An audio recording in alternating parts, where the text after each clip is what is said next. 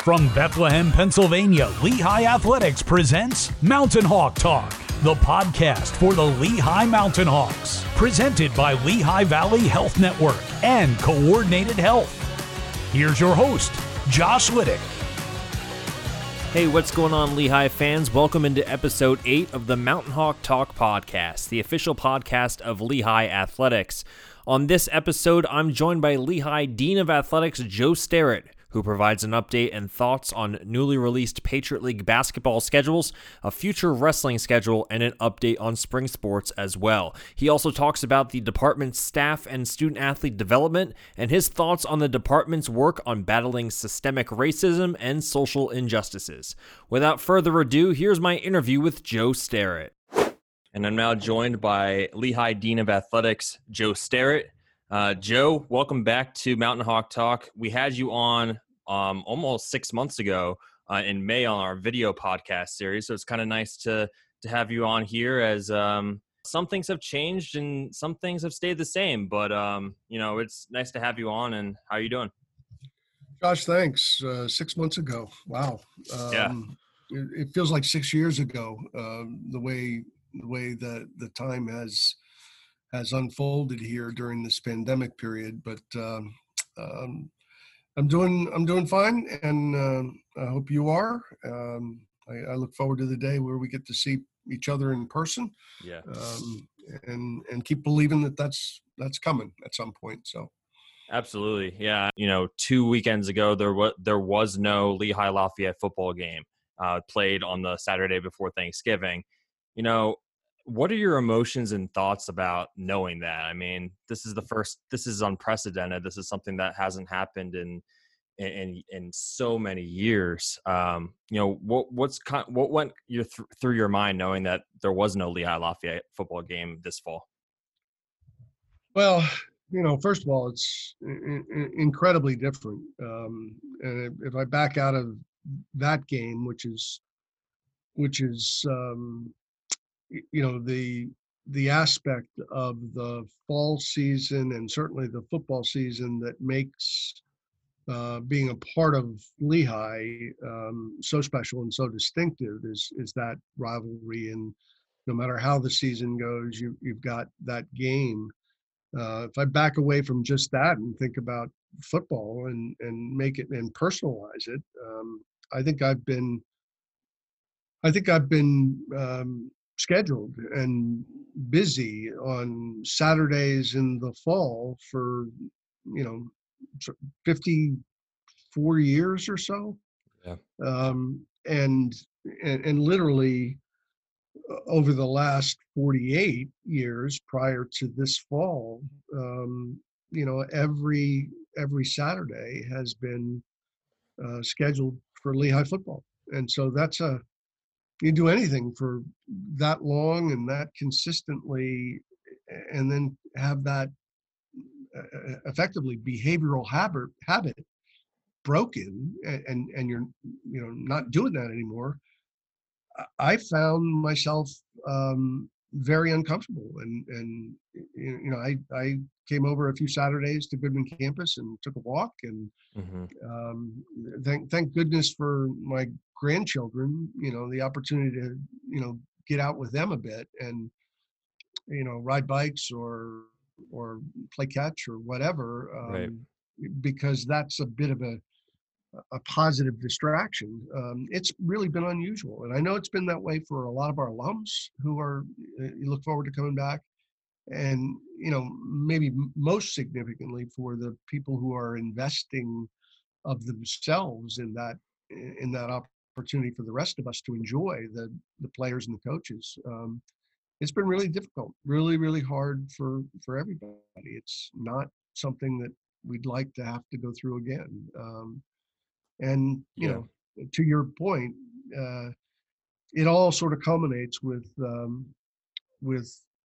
the game against Lafayette. And I've kidded for years that the turkey either tastes really good or really awful, depending on how that game ends. And this year's a year where I'm not sure how it tasted, because I don't know how to I don't know how to process the taste of turkey without a Lehigh or a Lafayette outcome. So Yeah, it makes sense. I mean, I totally agree. And, has it been kind of like nicer to know we've been doing the 12 rings, 12 weeks throughout the fall, showing old highlights and old games from each of Lehigh's Patriot League championship seasons. Has it been kind of nice to kind of reflect on those games to kind of fill that void of no football? yeah, I don't think it completely fills that void. It's a different kind of experience, but I have personally really enjoyed the series that you all put together, and it was for me it's a walk down memory lane with some really outstanding coaches and players, and some of the interviews with the individuals that were a part of those championship teams. And I'm really proud of them.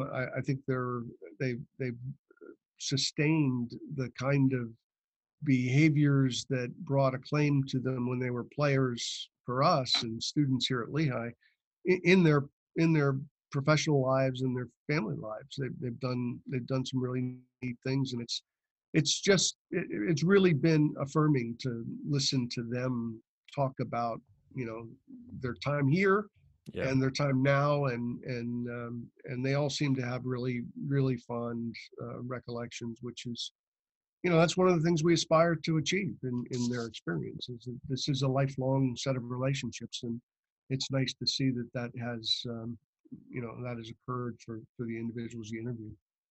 Yeah, and as for as well as no football in this fall, athletics in general was in a pretty long pause during this fall period, and now many sports are easing back into some semblance of a practice schedule. What worked well at the beginning of the fall when we started this whole thing, and what needed to be improved?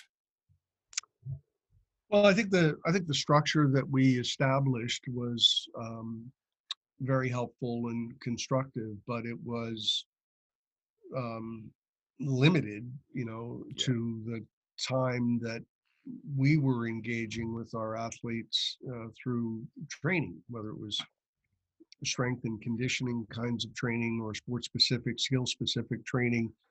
Um, they were in our venues, they were on our fields. We were able to structure the activity and the behavior with health interests foremost in mind. I think what we've learned is that the rest of students' lives, the rest of our athletes' lives, um, may not have the same degree of structure. And as much as you talk about the importance of vigilance in managing healthy behaviors 24 hours of the day, it's a very, very atypical set of expectations for college age kids, to not interact with other people that are outside of your residential group or your sport group. That's not normal. That's not usual. And therefore it's really hard to do. And so, and this certainly transcends the athletic experience, the positive testing that we recognize as a university far extended beyond athletes. So it just sort of reinforced that the challenge of trying to keep everybody healthy in an environment that is fundamentally pretty intimate in the way that it's set up, a college campus and college activity, is going to be really hard to do. And so we kind of went back and rethought, how can we approach this in ways that are going to be more compelling. And the real challenge is not so much in the early stages of getting started, it's sustaining it after you've been doing it for a while. And probably the only way to really be constantly vigilant is that you have to test an awful lot more. And the testing plan in the fall semester was really because we weren't competing. It was the university's comprehensive surveillance testing program, and you're only testing a portion of the population, and you're doing it on a periodic basis, whereas when we get into a more focused competitive mode athletically, we're going to be testing 3 times a week. And so that alone, that activity puts front and center the importance of vigilance around healthy behaviors. And so I'm expecting that will be a helpful element in our comprehensive effort to try and keep our kids and our teams active as we get into the second semester. But it's going to be a real challenge, especially if society is struggling with the spread of the virus, and that seems to be the case, leading up to the Thanksgiving holiday and here afterwards. That everybody around us is struggling a bit as well, and that makes it hard to isolate yourself completely. Yeah, absolutely. I mean, the surge of cases, and this is probably around our country, this is the worst it's been in this entire pandemic in terms of cases. So something that definitely needs to be worked around, and things that, that's why all these procedures and protocols are in place. And, we're talking a lot about the future. And, on Monday, November 9th, the Patriot League announced that there will be a basketball season starting in January 2021, which, obviously is dependent on how things go in the next couple weeks and into that time. The safety procedures and protocols are being decided, but the big news is the schedule releasing in a way where the teams are split up into mini conferences. Lehigh in the Central mini conference competing against Bucknell and Lafayette 4 times each. What are your thoughts on the schedule and how it's composed, and, how it will mitigate COVID-19 and mitigate the spread? Yeah. Well, we spent a lot of time as athletic administrators talking about, how we might be able to go about a competitive season, with an aim of minimizing the amount of spread that we have. Yeah. And the geography becomes a really critical issue in lots of ways, not the least of which is, at this point, there's still different expectations in the states that fall within our footprints, or the District of Columbia is another area. And so competing and traveling to compete across the entire footprint of the league, poses an awful lot of challenge, some of which is not even potentially manageable. So we pretty quickly came to the notion that we're going to have to do this in a much more regionalized fashion, at least for the main part of the schedule. And people can judge it and evaluate it in all kinds of ways. And I've heard people say, well, it's not fair. And this schedule is much harder because of the teams you have to play, and so on and so forth. And my perspective really is, let's back away and say, the alternative is is that we're not going to play at all. And that could still be an outcome. We have to demonstrate that we can execute the plan that we put together. And hopefully are given a chance to do so by the external circumstances. But if we are given the chance, the reality is we're playing games, we're competing, and I'd much rather be doing that than not doing that. And the fact that we get to play probably our 2, longest and most meaningful rivals in Lafayette and Bucknell, because they're Pennsylvania schools. They're relatively close by. We play them forever in just about every sport. A lot of long-standing relationships, a lot of crossover in recruiting and friendships. People went to high school together, go to the different schools. It's kind of a bonus that you get to play them multiple times. We've done that in other sports for years. We played 4 games in baseball. So playing 4 games in basketball is not unprecedented. And I just look at it and say, I just hope we can give the guys that are part of our team, the gals that are part of our women's team, the full opportunity to play all those games. And playing schools that are nearby where we can go up and back in the same day, and maybe do that twice in a weekend, is really the best way for us to get our schedule in. And Joe, can you talk a little bit about the potential plans for return to practice play when winter and spring students return in late January? Yeah, all of that's tentative, although we've put up some guidelines, and that will help us to sort our way through it. But first of all, we're not going to bring back any of our other teams until students start to return to campus. And right now, it looks like the last week in January will begin a rolling process of having students come back to campus, so that not everybody shows up at the same time, move back in the same day. We try and de-densify the campus a bit. And, the students have to conduct their quarantine, and they've got to present negative tests before they come back. And so we won't probably get super actively started with our team training or anything else until after February 1st. And then there's a reconditioning process, and that will in some sense be dependent upon the fitness levels of our teams and evaluation of that at the beginning stage. But we certainly can't jump right into team training if we're not fit and well enough to do so, and so we've got to work up to that. So we're anticipating that there's going to be a minimum of 4 weeks of sort of preseason training for our teams before we would get into any kind of competition, and we're looking at competition being right around the end of February, beginning of March at the earliest, and then for some sports that's going to be weather dependent, outdoor sports, and it'll be a real challenge if everybody is up and running and we're healthy, and the public health conditions permit us to move forward. We're trying to play an awful lot of sports at the same time. It'll be a logistical challenge, and so we're working on that as well.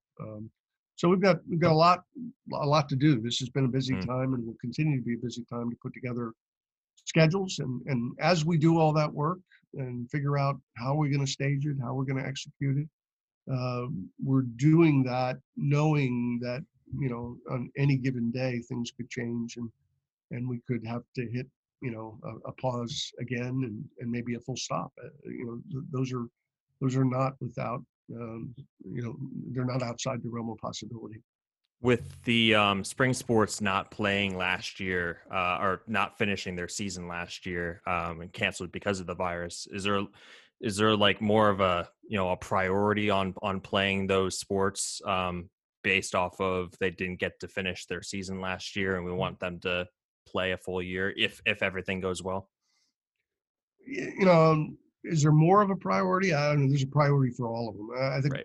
We had a couple of winter sports that didn't get their championships, and so the season feels like it was unfinished for those students.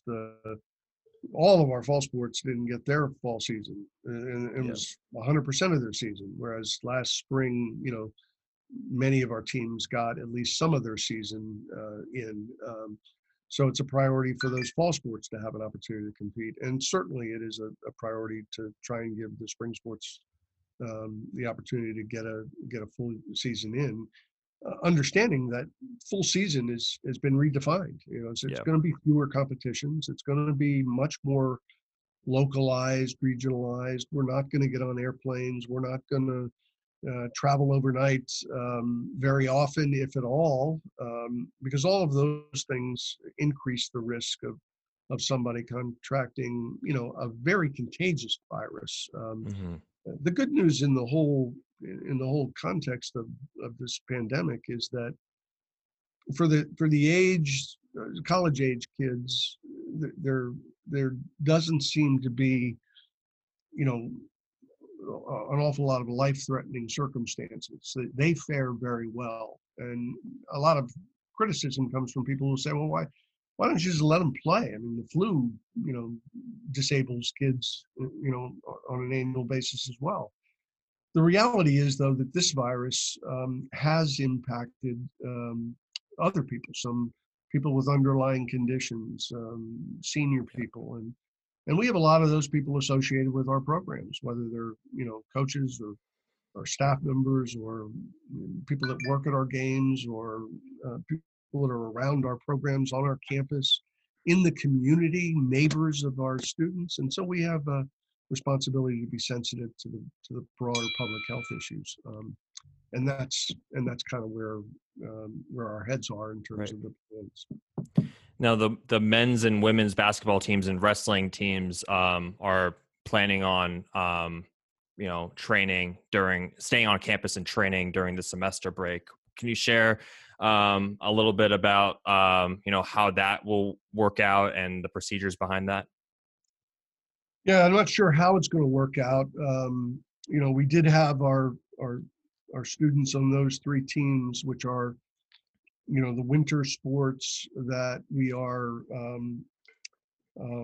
aiming to get started in early January with competition. Yep. We did have those teams here over the Thanksgiving break, so they've already made some sacrifices that were, carefully considered on the front end. A lot of the students that are on those teams are from geographically distant locations. Some of them are still labeled as hotspots, and putting them in an airport and on a plane to go home for Thanksgiving and then come back, just seemed to be fraught with all kinds of challenges. The same issue is confronting us as we look ahead to the next set of holidays, and so there's a lot of sacrifice on the part of the students that are part of those programs and their coaches, but everybody is eager to try and do what it takes to have an opportunity to compete, and so they're in their training mode, a combination of building their game level fitness, match level fitness in wrestling, as well as refining their tactical aspects of preparation. We have a Patriot League schedule. You mentioned that we're working toward trying to implement beginning in early January. We're in the latter stages of finalizing wrestling schedule. The vast majority of it is completed. We haven't released it all yet. Had to make some revisions in what was planned there. But we're looking to have them get started early in January as well. And those are teams that to this point, knock wood, they have been really good and really vigilant about health management. I'm proud of the commitment that those athletes and their coaches have made to this point, in addition to the personal sacrifices that they and their families have had to make in order for them to be here to train. You talked a little bit about the wrestling schedule, and obviously it's not been released yet, but it could fans and people be kind of looking at it kind of in the same light as the Patriot League, the way the Patriot League schedule is constructed, and that playing or competing against teams multiple times, or competing on teams in the region. We know the Ivy League has decided that there will be no spring or fall sports or winter sports this year. Kind of just talk a little bit about what people might be able to expect there. Yeah, I think the guiding parameters are similar, and so they frame the work you're going to do. Number one, we're not going to get on an airplane and put our teams at risk associated with being in close indoor spaces with lots of other people where the spread could be intensified. We're going to try and be much more regionalized, and in all three of those programs, typically, we have competed out of region, and that's been an attractive element of the program for competitive reasons, as well as for the student experience reason. We're not going to be able to do that either. Mm-hmm. wrestling's a little bit different in that multiple competitions against the same team don't necessarily carry the same benefit, because typically you're wrestling against the same person. Whereas in basketball, you've got 5 people on the floor and they're changing all the time, and it could be a very different kind of competition or outcome, one day to the next. Whereas in wrestling, while that can happen, the styles of individual wrestlers, the approach is probably not going to change all that much. And on top of that, if we are able to compete in wrestling, a lot of the competition will be against EIWA opponents, and we would expect to see them again, at the end of the year in a tournament in some way. So I think wrestling, you'll see, not doubling up with opponents, but staying regional and maintaining the same, priorities in terms of the way we are approaching the competitive schedule. Before we move on with our next segment on the show, let me just remind you that Mountain Hawk Talk is presented by Lehigh Valley Health Network and Coordinated Health, your unrivaled partners for sports medicine and injury care. You can follow the show on Twitter at Lehigh MH Talk, and you can subscribe and download each episode from LehighSports.com/podcasts or from your favorite platforms, including Apple, Spotify, Stitcher, and TuneIn. How has Lehigh Athletics, the student athletes, the coaches, and administrators kind of accepted this challenge of doing things differently in the age of COVID? Well, generally, I think they've been very responsive. Number one, they all understand it intellectually. They're very bright people, and they get it. Yeah. They're aware of the public health issues, sort of the broader underlying issues of concern. So explaining it and getting to a point of understanding has not been problematic. They're committed athletes. They want to be successful. They want to have an opportunity to compete. So I think they've been terrific and responsive, particularly, in the settings where we have the ability to oversee and manage. So all of their sport training and they've understood and adapted to, Zoom meetings instead of meetings in our conference areas of our training space. They've done really well with all of that.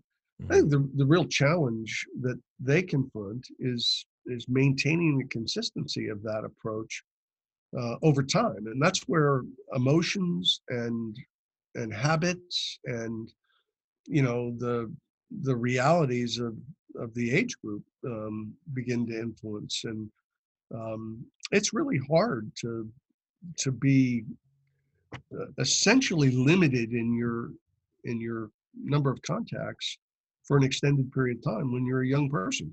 That goes against every sort of biological and psychological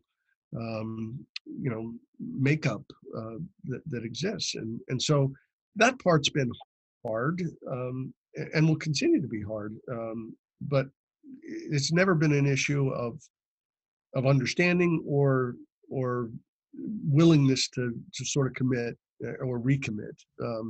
I think they've been really good about that, and I think everybody's frustrated that you can do everything right, everything you've been asked to do, and still contract this, and that's frustrating. And we have to accept that the reality is people are gonna catch the virus at some point, and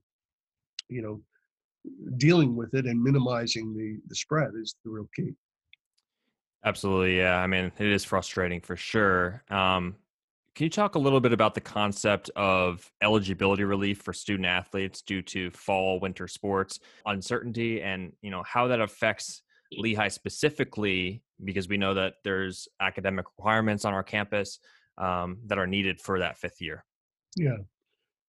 Well, I think the NCAA did the right thing in proactively saying whatever happens in this competitive year, the students are going to not lose a year of eligibility. Otherwise, I think you might have seen a lot more individuals opting out and not even participating.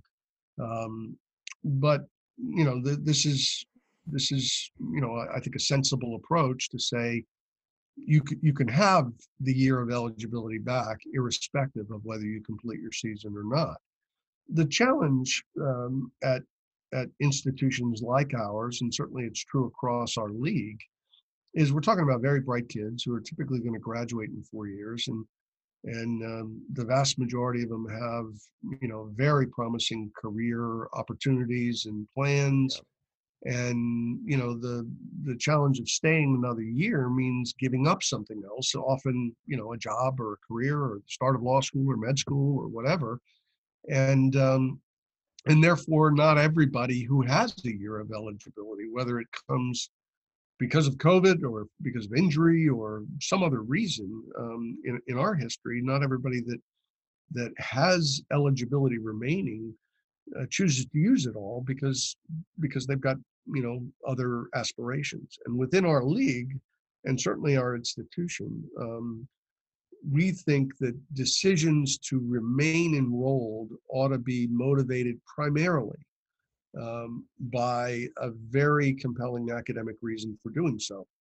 So if somebody's going to enrich their educational experience in a way that would be hard to argue with, that's the kind of experience that it makes sense to defer your career. An example, some of our fifth year kids have been through this. You major in accounting, you want to be a CPA, you got to take additional coursework in order to even sit for the CPA exam. So some of our students have gotten a master's in accounting in the fifth year. So started and even completed graduate program. That's a compelling reason if your career is defined that way. And an awful lot of our fifth year athletes have gone the route of graduating and then pursuing a graduate degree. And some have chosen to do that at other institutions.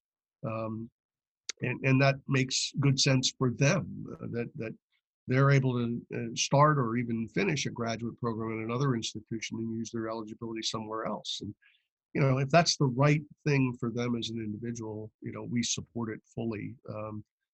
As long as they're driven by a long-term view, I think that's what matters the most. Joe, in a time spanning 8 months and counting now, how has trying to lead and manage through a global pandemic been different from other leadership challenges you faced in more than 30 years as AD? Yeah, it's been the toughest period of time in my professional lifetime, that's for sure. Number one, it's unprecedented, so you don't have the ability to learn from the experience of others. And I think a lot of what very effective people in all walks of life do is they learn from those that have come before them or been through it before. They're willing to ask for perspectives and advice and counsel, and we do that a lot in areas that do have histories and precedent. This doesn't have any of that. So everybody's got an opinion, but there really is no track record, and we're all learning as we go through it. So it's been challenging because we have to understand that decisions that we make today may require a different decision tomorrow. We may have to adapt and adjust, and that doesn't mean it was a bad decision, that we made yesterday. It just means that today brings a different set of circumstances. So I think we've all learned to be more agile, more flexible. If there's a silver lining in all of this, the collective we is we've gotten better at planning. We've diversified our ability to communicate, our array of communication tools.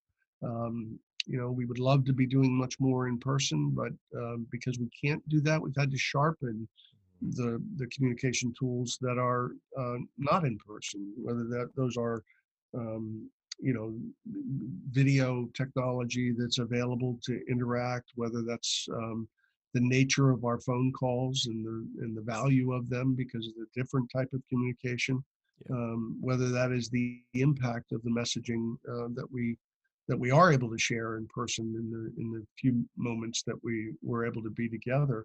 I think we've learned a lot through all of that, but no question, it's been challenging. It's been draining. It's been a very busy time. It's been, you know, I don't know many people that have had, you know, taken vacation during this time period because number one, where do you go? What do you do? Exactly.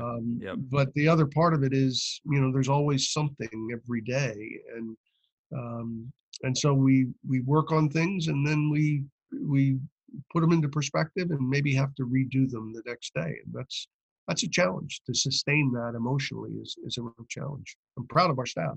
I think they've done a phenomenal job. Yeah, they definitely have.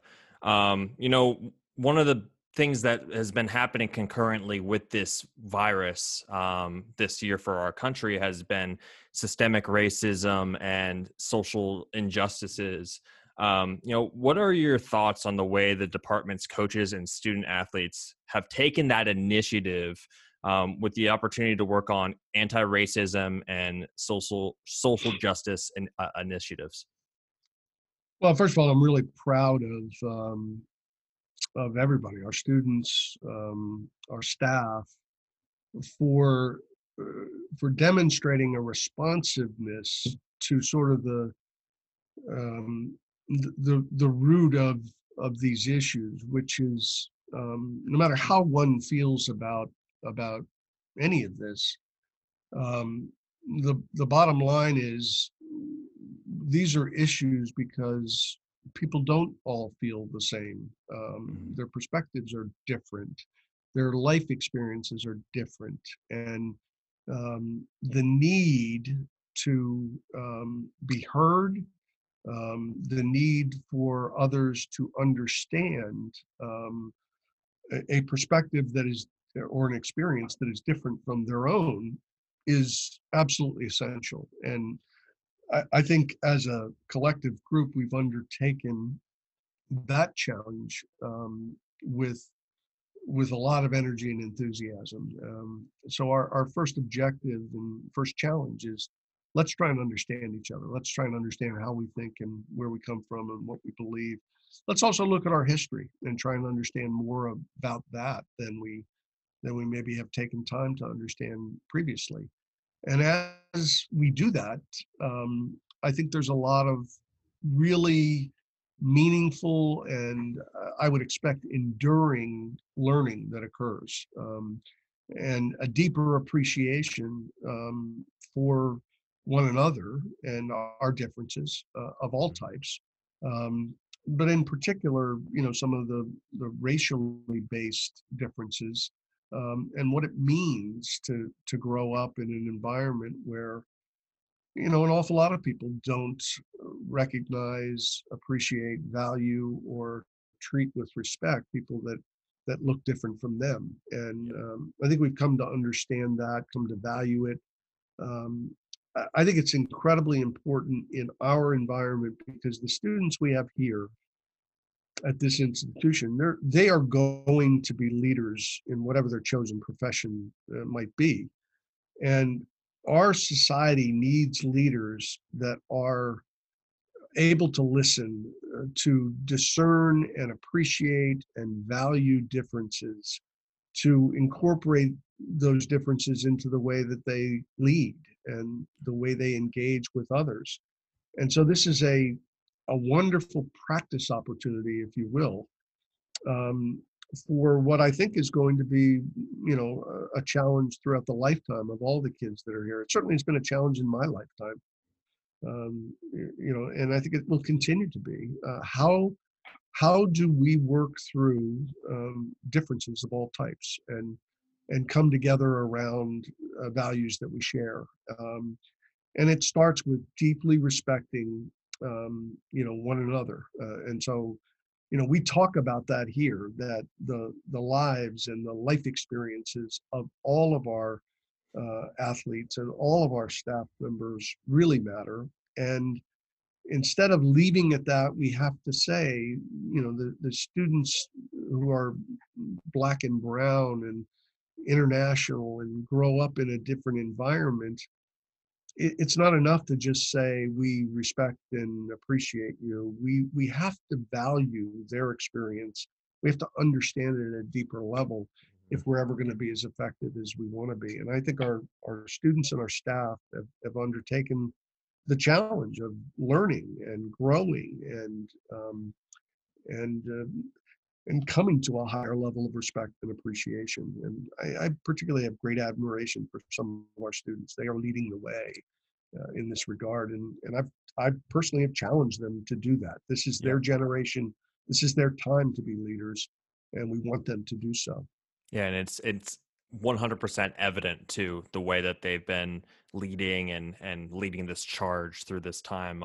It's been very awesome to see all over social media and everything that they do. They care about this. They really do. They 100% care about this, and they care about other people. And that gives me great hope and great optimism for the future of our country, for the world my grandchildren will grow up in and be a part of. I think of it in those terms. Literally, there are going to be some students that graduated from Lehigh that are going to be, key leaders in the lives of my own grandchildren. Personal perspective on that, and that matters, a great deal to me. And I'm just very, very proud of the quality of individual that we have at this institution. And in saying that, I acknowledge we've got a long way to go. Particularly the white community has a long way to go to truly understand and embrace, the people who have not shared in the privileges of our upbringing. And I think we're making great progress. Joe, can you talk a little bit about how the Path to Prominence working groups and student athlete and staff development groups at Lehigh, how have they been successful this fall in a period without athletic competitions going on? Yeah, it's an interesting notion. What people ask all the time, my neighbors ask, what do your staff do? What do your coaches do if they're not having competitions? And we are not a 2 or 3 hour a day activity, as anybody in our department well knows, and a number of people that have come to know our educational mission appreciate as well. But this is all part of the effort to become a more effective organization in every respect. We identified as a part of the effort that the university has undertaken, sort of thematically, to march forward and become a more prominent institution. We looked at and asked our staff, what are the things that we could do that would lead to distinction, perhaps to prominence for our department, if we did them really, really well. What would those priorities be? What would the areas be? And our staff identified 3 areas. One is we have to tell our story better and differently. And so we've had a group of people that have worked really hard on what is the story of the Lehigh experience, and how can we tell it in a way that is real and authentic for everybody that's been a part of the place, with the great diversity of backgrounds that we have.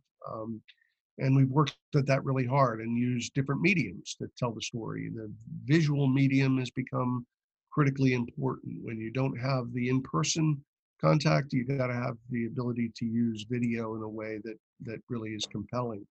So I'm proud of the work that's going on there. And that's not we finish it and we're done. That's ongoing. That will always need adjusting and adapting and improving in order to be effective in our messaging about the Lehigh experience. The second area, we are a department that is fundamentally predicated upon the development of young people. And while competitively that's relevant, it's even more relevant in terms of this stage of their life and what kind of individual are they going to be, and how do they develop into leaders, future leaders in our society. So we talk a lot about our mission being to actively engage in the learning process in every dimension, to help young people grow up, learn something about themselves, learn about their strengths, learn about areas that maybe they don't do as well, and be honest about that, be consistent in who they are and the way they handle themselves, be able to handle difficult times, and we're living in one, and so it's a great learning experience Mhm. along those lines. Learn how to compete in everything you do, um, and then learn to think of others even before you think of yourself, innately, to be a person that's committed to serving greater good, and so that's all about the growth process at our place. And when you, as an individual, evolve to a point where you really understand and have mastered a better handle on those kinds of elements, you're prepared to really lead others. And so that's what we're trying to develop as we go through the process. And what we have done in terms of path to prominence is to say, what if we did that better than most every other place you could imagine? What if our process was tailored to individual development, not applying a common set of approaches, Right. but it was much more tailored. It had common principles, but it served the needs of individuals. And so we've had a group that's really been working on individual development, both at the student level and at the staff level, to do that as well as we can do it. And then the third area is really focused on our students primarily, but we learn a lot that's of value to our staff, and that is, career development and career support. How can we do an even better job of helping young people to identify pathways that are going to be um, rewarding and affirming and exciting for them to follow once their college years end, and then how do they make the right contacts? How do they get into the fields that would be the most compelling to them, and support them in that effort? So those are the areas that we've emphasized, and a lot of work has occurred, and a Mhm. lot more is still occurring. But I'm really proud of the way that our staff has undertaken this. Some of our students have participated actively in parts of it as well. And I think it's making us a better and more effective department. And finally, any hobbies that you've taken on during this time, or binge watched any shows that you normally wouldn't have the time for in the last 8 months? Well, I've binge watched a lot more public health data information from a variety of places than I ever imagined I would be inclined to do, and I hope I don't have to do that going forward. Um, the one thing I've tried to do, with all sensitivity to healthy behaviors and so forth. We've been blessed to have um, a bunch of grandchildren. We have 13 grandchildren, Mm. and two of them are families that are not in this area, and it's a little bit harder to connect and spend time with them. But we've made an effort to do that and do it with sensitivity to healthy behaviors. And then we have two local families that live in Lehigh Valley and nearby to us, and we've kind of morphed into one big family in terms of a lot of the things that we do. They're families where they have two working parents Mhm. and kids that are in a combination of school and childcare, and it's a challenge to manage all of that. Some of the schooling is online, and that's difficult. So we've been able to help out a little bit, and it provides a great diversion from the challenge and frustration of the workday when I have a chance to spend time with grandkids. It's also one of the things that keeps me really optimistic. I look at it and say, these 3, 4, 5, 6-year-old kids are going to grow up into a world that Mhm. is going to be pretty important. and that re-energizes me to come back here and serve, our department and our athletes and our coaches in every way I can to try and achieve the same objective. How do we make the world a better place for everybody? And so it's really been good. The grandkids have provided a great diversion for me, but they've also provided a source of inspiration as well. It must be a blessing for you to be able to spend so much time with them in a time that you typically wouldn't have the time to do. Like everyone else, like I've been able to spend time with family over this period of time that I mean, not extended family, but immediate family that normally I'm traveling or at events or whatnot and not able to spend any time with them. So it's been really nice. No, it's been great. The one difficult part, particularly for all of our 4 children and their kids, no matter where they're living, they have always come back for some of our sporting events, and they miss going to sporting events as well. So as I said earlier, I've spent some Saturdays over on Goodman campus, particularly when the weather was good earlier this fall, and running around with grandkids. Not only did they want to ride their bikes in the parking lot and those kinds of things, but they wanted to get down on fields, and so they want to run the bases and they want to play and pretend they're Lehigh athletes, and they kid me all the time. One of them will say, I'm Lafayette and we just won, and they giggle and I tell them that can't happen.